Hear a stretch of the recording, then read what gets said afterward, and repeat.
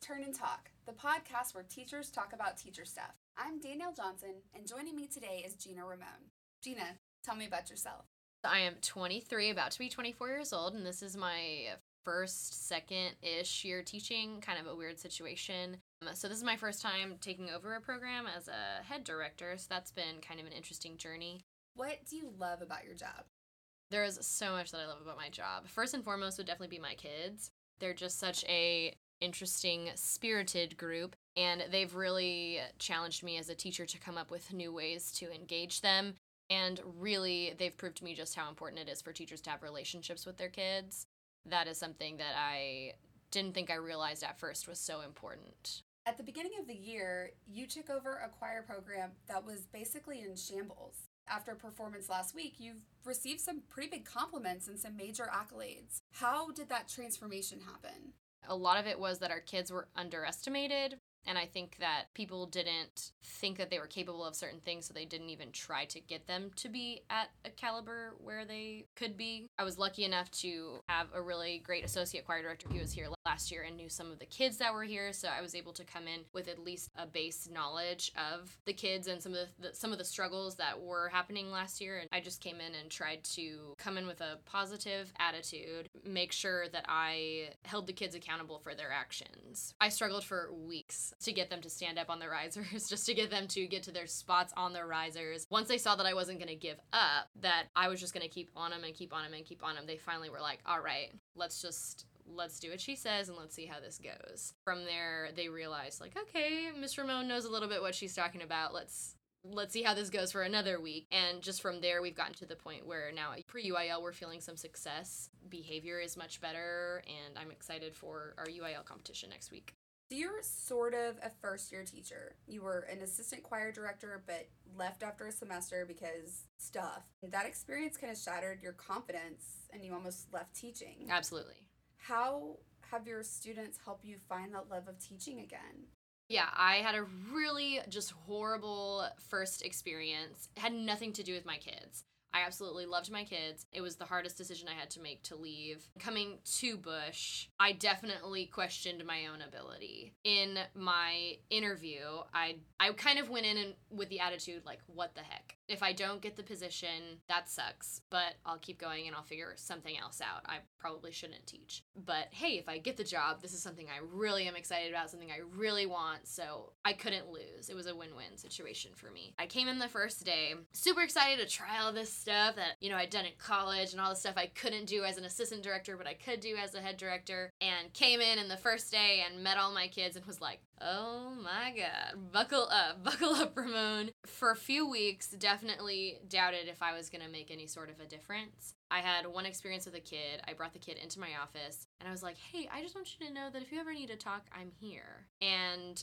she took me up on that. She came in, and she needed to talk to someone, and I guess hadn't felt she'd had that opportunity yet. So she talked to me all about her home life and just some stuff that she'd been struggling with, and she cried, and she opened up to me, and we talked for probably a full hour. After that, after she left and I gave her a hug and I said, it's all going to be okay and I'm going to be here, I realized in that moment that if I did nothing else for the choir program here, I at least had some sort of impact in this child's life. And I was at least there when she felt that she needed to talk to someone. From that moment on, I realized that in this program, relationships have to come first. The music, while I'm a music teacher and I'm all about choir and I love the music, that sometimes needs to take a back seat to the relationship. That has to be first. Because with our kids, if they love you, they will move mountains for you. And I realized that in that moment. The next day in class, she was perfect. She was perfectly behaved. She was right with me the entire time. She was excited about what we were doing. And it wasn't because what I was doing was especially exciting. It's music. It's learning how to read music, and that's a struggle. But she was excited about it because we had that relationship, that precedent that was set when I let her just open up and be herself. Is that one of your fourth period girls? Mm-hmm. So tell me a little bit more about this fourth period group of girls. Oh man. So even before I started school, I started coming in for professional development and meeting the other teachers, and I was able to look at my roster. I looked at the girls on there and I would tell some of the teachers, like, oh, I have so-and-so, blah, blah, blah, or I would hear them talking about other kids and I'd say, oh, I have them in my, 4-period class. And, they kind of like looked at me and smiled and said, oh, okay, good luck, have fun. And the first day of school, I'll never forget, I was so excited, and I'd heard a lot about this group, and I was like, okay, yes, I'm going to transform it, and they're going to be awesome, and this, and they're going to be doing this, and maybe I can take them to UIL. And they walked in. The best way to describe it was just like a hurricane of middle school girls. They came in, they were loud, they were laughing, they were joking, they were snacking, they were on their phones. I mean, they were literally all up on each other, punching each other, hugging each other, just whatever it is, you name it, twerking. I was like, okay, I'm Miss Remote, come get on the risers, let's get on the risers. And that alone, I mean, took the first 20 minutes of class to get them there. Actually, one of those girls, I was trying to play a game with them one time, and, you know, I guess I made like a face like, oh, you missed it, you messed up. She's like, why do you gotta make that ugly face? Like, why you gotta be so ugly? You know, this was the first day I'd met them. They're just a hot mess, but they have come so far. And with that class, I don't know if I would be able to teach it if I didn't know them as human beings. Because they're not the type to buy into what you're doing unless you buy into them. They know. They know if you don't like them. They know if you think they're a horrible student. They know if you talk about them to other teachers. They know all this stuff. They're very intuitive, and they're smart. They can pick up on body language and stuff like that. I had to take it baby steps. You know, the first month of school, it was getting them on the risers in their assigned spots. I had to put tape down with their names on it. That way they had their own space. It's a non-traditional classroom setting that I'm in. I don't have desks. I don't have chairs. They don't have their own space. They're on the risers with other people. And so that to them was just like a free-for-all. Let's just walk around and just dance around the risers. And I'll just go visit my friend who's on the complete opposite side of the room. And so the first thing I tried was tape in their spots. Second thing I tried, I had to like break up the risers because it was just so talkative the whole time. I could get no teaching done. So I split up all the risers. They were like in chunks and segments, and that worked for a while, but then it didn't work. They started moving their tapes, you know, to like other risers, thinking that I didn't have like a backup copy. So I had to have like 8 copies of my seating chart because they would move the tape, and, well, Mr. Ramon, my tape is right here. I would say, oh, but really, your tape's supposed to be over there. And so I think they realized I wasn't as stupid as they had originally thought I was coming in. And so finally, it took a while, and it was a lot of, Mr. Mo, you do too much. Mr. Mo, you play too much. Mr. Mo, you extra. But finally, it got ingrained in their head, I think, that I wasn't just going to give up on them. So they had to do something. That way they could at least semi-enjoy their class experience with me. It took a lot of contacting parents and establishing that line of communication too, not only with the kid, but with the parent. So the parent knows that I care. That class has come a long way. Now we're singing, and they can actually sight read. Getting them to do it takes a while, but they can sight read, and they're hand signing, and they enjoy it. They're getting to the point where, like, Mr. Ramon, can we sing? Like, they would rather sing than play a choir game that we do, that it doesn't involve singing. No, Mr. Ramon, can we sing? I want to sing Keep Your Lamps Trimmed and Burning. I've done a few special things for them to try and keep them motivated. I just started a breakfast club with them. The last Tuesday of every month, I'm going to get them donuts and sausage rolls and whatever, and they can just come in here and hang out. And it's totally a no-pressure situation. They can come in and chill if they want to. They can come in, grab a donut, and leave if they want to. They can come in and talk to me if they want to. They don't have to talk to me. That way they feel like this is a room that they can come in. It's a safe place for them. I actually recently also wanted them to develop their own choir classroom culture. So I had them make a poster, I want choir to be, and they could write whatever words they wanted, and they could write it however big they wanted, and they could do whatever they wanted. And I told them, I'm going to laminate it, and I'm going to put it up in the room. That way you can come in and see it every day and know that this room is what you want it to be for you. This is a place I want you to feel safe. And so I told them my 3 words, which were safe, fun, and free. Don't want them to feel like they can't be themselves. I want them to say their weird comments. I want them to be friends with everybody. I want them to feel like I care, because I really do. And I think at this point in the year, they have realized that. I had a totally life-changing experience, and it seems really small, but I remember it happening and in the moment just being taken aback. I had one student who was having like a meltdown about something, and so she was in the back of the room, and of course, when one is having a meltdown, all their friends want to go and comfort them. There was a friend already there comforting her, and I let it go, and then one other student tried to go, and I was like, okay, 2 is fine, 3 is too many. So I went back there, and I was trying to see what was going on with the situation, and I put my hand up in another girl's face, and I said, "Go back to the risers, please." She, yelled at me and said, "Miss Ramon, you're being so disrespectful to me. You're being so rude. You're putting your hand in my face." And she kind of went on for a little bit. And I said, "Well, you know what I think is rude? I think it's rude that you're not doing what I asked you to do." And so we kind of left it at that, and she went back to the risers and kind of was upset about it, and I felt upset about it because this was a student I had a good relationship with, and I felt like she had called me out when she knew I wasn't intending to be disrespectful to her. And so we kind of left it at that, and we continued class, and I was able to get them back on track and focus. And in the middle of class, I was teaching something, and she came off the risers and came up to me and just hugged me. Like, in the middle of class, she just, stopped me. Yeah, she got off the risers, and she just, hugged me in, a really tight hug that was completely, I didn't expect it. And I realized in that moment that was her still wanting that approval from me, and her saying to me, "I forgive you, I'm sorry," and all of those things that she can't say verbally because she doesn't hear them enough to know that that's okay to say, and that's something you should say. That was her saying that to me, and her still letting me know, "Miss Ramon, I love you." When I thought about that, I just was like, oh my gosh, I am loved, and they know that they're loved, which with that class was one of my biggest goals. The music comes second for sure. The relationship is first every day. You have an Instagram video diary. Yes. So tell me a little bit about that and the role that social media plays in the culture of your classroom. They'll do anything for the gram. So they love to play this game called Four Behind, and they're my masters of movement, especially that fourth period non-varsity girls class. They love to dance, love to just move around, and so playing that game, I was like, wait, I gotta take a video of this. And I videoed it, and I hashtagged it Queens of Four Behind or something, #Queens. And that was my first post on that Instagram, and they loved it. They loved that, one, it was about them and not about my varsity classes. It was about them. And I mean, they were just showing off. They're great at that game. So I think that they were excited about being good at something, because these are kids that don't necessarily excel in their other classes. So this is a class where they can come and not so much worry about the grades that they're making, even though I still take grades, but they're not so much worried about that, and they're just worried about expressing themselves. And they love to spam my phone. So I have a million student selfies, and in a few of them, they're like, "Mr. Mo, you've got to get in here. You've got to get in this one." So I have some selfies, with them.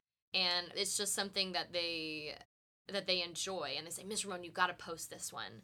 It's something that keeps them excited about choir and about what we're doing. We got to get really good at this so we can post it on Instagram, So that's a motivator for them. And it's also how I post a lot of reminders for them and let them know what's coming up, or show them what's going on in other classes that they don't get to see, because a lot of those girls are going to be selected to go to varsity. So that they can kind of see the stuff that's going on in the other choir classes.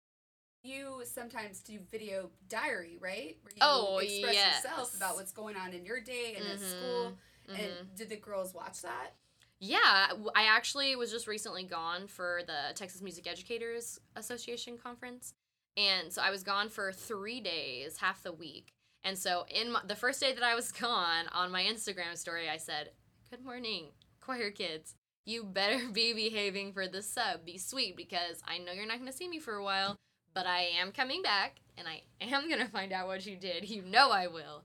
And so I had a lot of them, respond and DM me saying, "We are behaving, Miss Ramon," or "We miss you." And so that's a way that I can communicate that I know they're going to receive that communication. At the end of that message, I just let them know, "I love you, and I miss you." They responded with the same thing back, and I try and tell all of my classes that at the end of class, "I love you, bye." Because I don't know how many times I get to hear that in a day. Last week, you had a real powerful moment with a kid that changed the dynamic of one of your classes. Tell me about that. So I have this student who he's kind of hit or miss. On some days he comes in and he's great, and on some days he's not. And he's such a leader in my class that if he falls apart, the entire class falls apart pretty much. We had kind of a rough class period together. He left class and he was trying to go out of class. I'm a very type A person, so I have a certain door they come in through and a certain door they leave through. He tried to go out the door that students come in through. And I just went full on Dragon Queen on him and just yelled at the top of my lungs in that moment of sheer frustration that he was just my target for all of it. And so, he came in and he did what I was told, and, he was yelling at me and I was yelling at him, and he told me to get out of his face and then called me bro, and that made me madder. So he left, and I started my next class, and it was really hard for me to shake it off.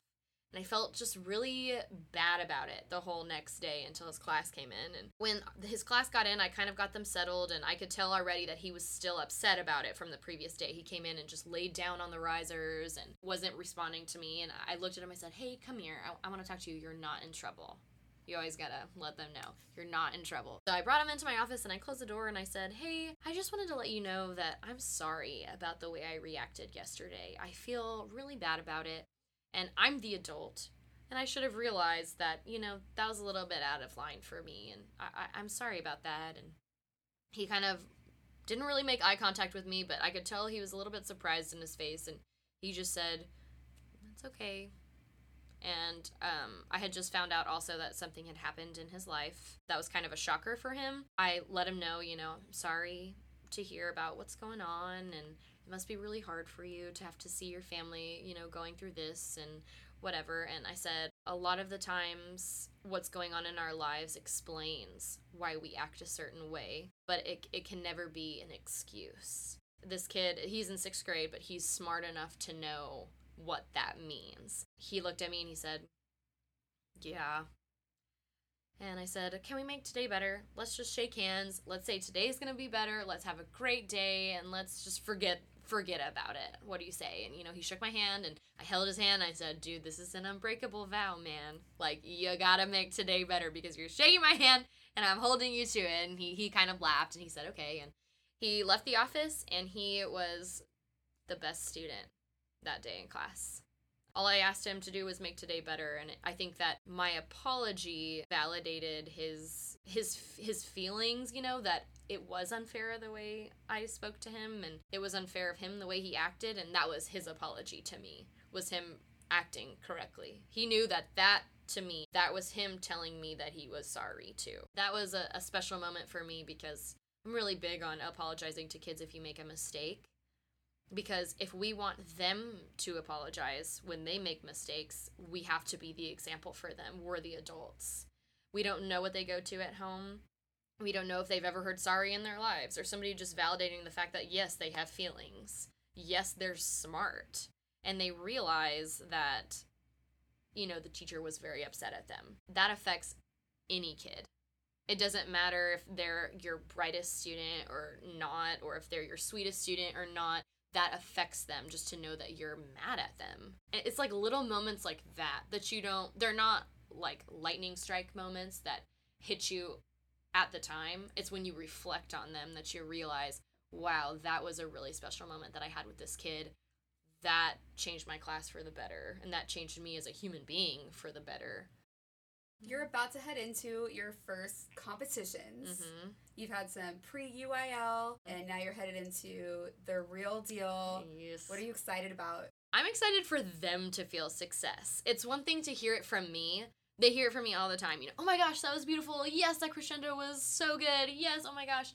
And now they're starting to hear it from other people. And I think just for them coming from last year and having a bit of a struggle and not having a connection with the head director that was here, for them, that is everything. And I told them, scores and what 3 people or 6 judges think about us, that doesn't matter because me and Mr. Fab have seen the hard work that has gone in. We've seen the love that you've put into every single note. So whatever the scores are, we're gonna be happy. I really do feel like they're gonna feel success themselves, and they're gonna get some scores that they are proud of. That's what I'm excited about. It's not about me. Some of them are in 8th grade, and they're going to high school next year, and they're gonna be so excited to just say, like, we did really well at UIL this year, and we felt successful, and we felt loved and appreciated. They're gonna feel all the feels, and I can't wait. Speaking of other people giving them some recognition for their hard work and like praising how good they've gotten because of their work, you actually had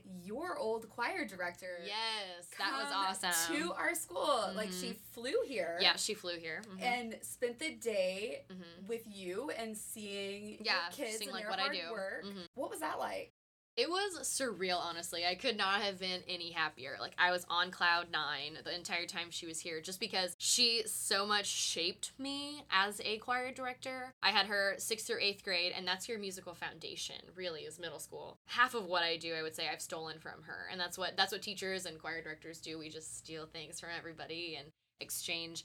And so she was here, and she got to work with both of our UIL groups and just all of our groups, and got to play some games with them and get to know them. At the end of the day, my varsity girls were like, Miss Ramone, you're so much like her. You act so much like her. You tell the same jokes. And that just makes me happy thinking that it's almost like generations. You know, and so I'm thinking maybe someday one of my choir kids is gonna like call me and ask me to come and work with her groups or his groups, and that'll just be such a crazy, amazing feeling. Because I mean, what else is better for a teacher than having your students come back and tell you that you just impacted their lives? That's what she did for me. Impacted my life so much that I became a choir director. I probably wouldn't if it wasn't for her. I'm sure that experience helped repair some of that damage from your first-ish year teaching. Really validated you as a choir director and seeing that hard work. So you've come a long way this year. Yeah, and she came in and, you know, she listened to our boys, our men's group, and she, you know, looked at me and was like, dang, y'all have done some work. She's like, I was not expecting this. I was expecting to have a lot of comments to give, a lot of things to say, and their tone is beautiful. It's right where you want it. And I wouldn't, she said these exact words. She said, I wouldn't have expected the tone that they produced by just looking at them when they walked in. I think that's what everybody thinks. Looking at them, they wouldn't have expected what they heard. And I want to change that. I don't want that to be a thing. I want our kids to not be underestimated. I want people to see our kids and say, like, yes, dang, they sound just as good as any other choir. It doesn't matter that they're a Title I school. It doesn't matter, you know, the socioeconomic level. It doesn't matter. None of that matters. What matters is that they're just a freaking good choir. That's what she made me feel, is that none of that other stuff matters. It's about the journey and the fact that somebody else besides me and Mr. Fab could see the improvement was just such an amazing feeling. Somebody to tell us, yes, you're on the right track. Yes, things have gotten so much better. I'm so excited for next year. I mean, I just think it's going to be amazing. Gina, thank you so much for sharing about how the relationships with your kids have just really fed the success that they're having in choir right now. This wraps up our episode of Turn and Talk. You can follow Turn and Talk on Twitter at turn_and_talk. And you can follow Gina Ramone on Twitter at Miss Ramone Choir. And you can follow her on Instagram at Miss Ramone Choir. Excellent. And you can follow me on Twitter. I'm Danielle Johnson at iHeartMissJohnson. And remember, education is the most powerful weapon which you can use to change the world. While I still have you, I wanted to give you an update. Since the recording of the podcast, Miss Ramone's choirs have competed in UIL. The boys' choir received an excellent rating, and her girls' choir received superior ratings from all judges, which means they won what is called sweepstakes. Congratulations.